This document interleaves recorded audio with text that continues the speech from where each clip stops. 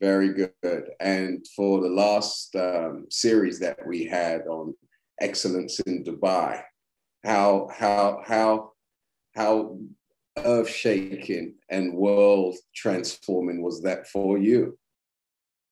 For me, it was definitely a big confirmation. It brought home to me the fact that sometimes we have these thoughts at different stages in our life, and for whatever reason, self-doubt, lack of courage, fear, we don't act upon them. And for what we encountered in our last series in terms of just making a move, if you have something to do, just do it. And really also what it also drove home to me was the fact that it pays to do things as a collective.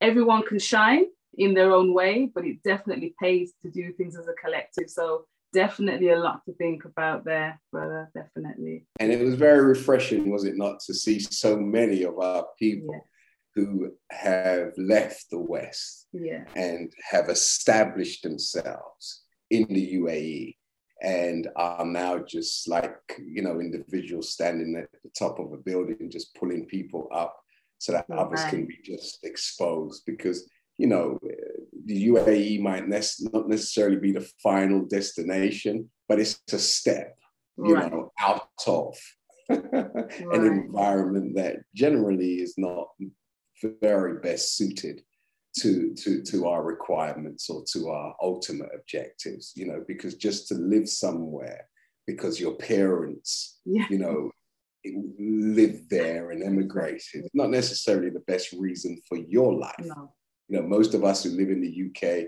we're here because our parents were invited after the Second World War under the guise that there was opportunity, but there really was just buildings that were bombed that needed rebuilding and an infrastructure that needed reconstruction.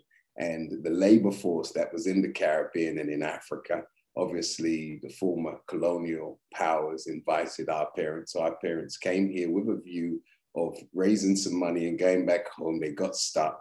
They gave birth to many of us, and hence too many of us see living in the West as our destiny, where it might not necessarily be so.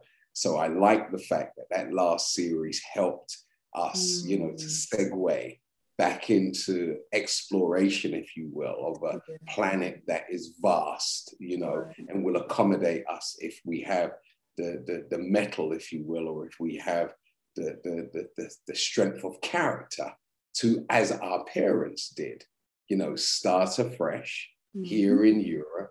We can start afresh in Asia, in the Far East, in the Middle East, in the Caribbean, and in Africa. So that brings me to our discussion today, where we're exploring China, Asia, the Far East. And, too many of us as a people, when we look at history, we say, oh, the original Arabs were Black, the original Chinese were Black, the original Europeans were even Black.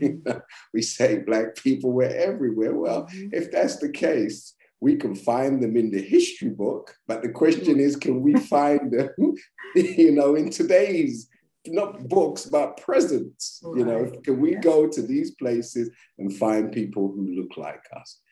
Certainly we find a lot of persons who are from Asia, in the Caribbean, and in Africa, but we're on a quest now to find some of our people who are actually now in Asia. So in just having a little look at the history and, the aspects of how we relate to particularly China, I don't know if many of you know, but China is Africa's leading trading partner, not the World Bank or, an amalgamation of different nations. China, they're the number one trading partners of Africa. And China obviously has had long-standing relations in Africa and in the Caribbean. And a very powerful note that I was looking at was the China Development Bank. The Chinese Development Bank, it literally does more business globally than the World Bank. Wow. You know, that's a big thing, right? So therefore, if there is investment capital that is available, then we've got to also learn to structure ourselves to take advantage of this capital that is available. And another very interesting statistic that I looked at in regards to the US versus China is, you know, the Chinese economy is the fastest growing economy in the world, and it's set and scheduled to overtake the US by 2013. And obviously the pandemic has slowed down its thrust.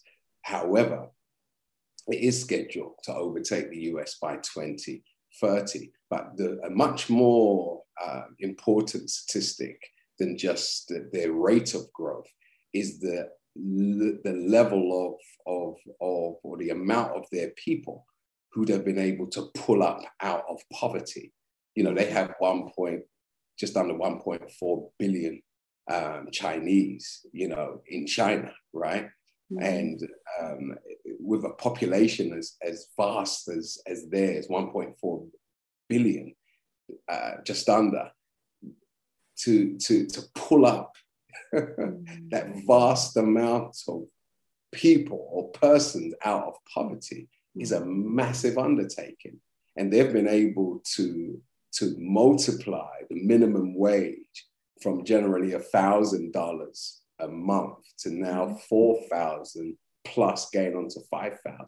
So their middle class is just like expanded, you know, and their poverty level is less per capita than it is in the United States of America.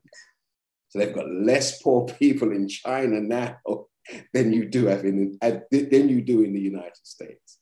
You know, so all of that to say they've done a heck of a job for those who are living in China to actually be able to enjoy some of the benefits of the growth of the country.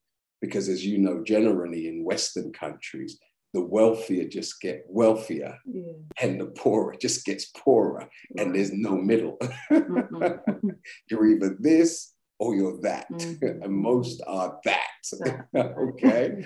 So with that said, it gives me great pleasure this evening to introduce one of our sisters who have been in China for 14 years working in the field of education. She is originally from Zimbabwe, and she has overcome many trials and, you know, faced many a circumstance in order to be able to be speaking to us this evening from China at 2 a.m. in the morning. This is a very special guest, our dear and beloved sister and Dr. Samantha, who is our special guest today. She is also an entrepreneur, and she is flying the flag with that beautiful African garment in China. So let's welcome our dear sister and Dr. Samantha Sibada. Let's give her a big round of applause. Welcome. Warm welcome to Spiritual Injection, Dr. Samantha.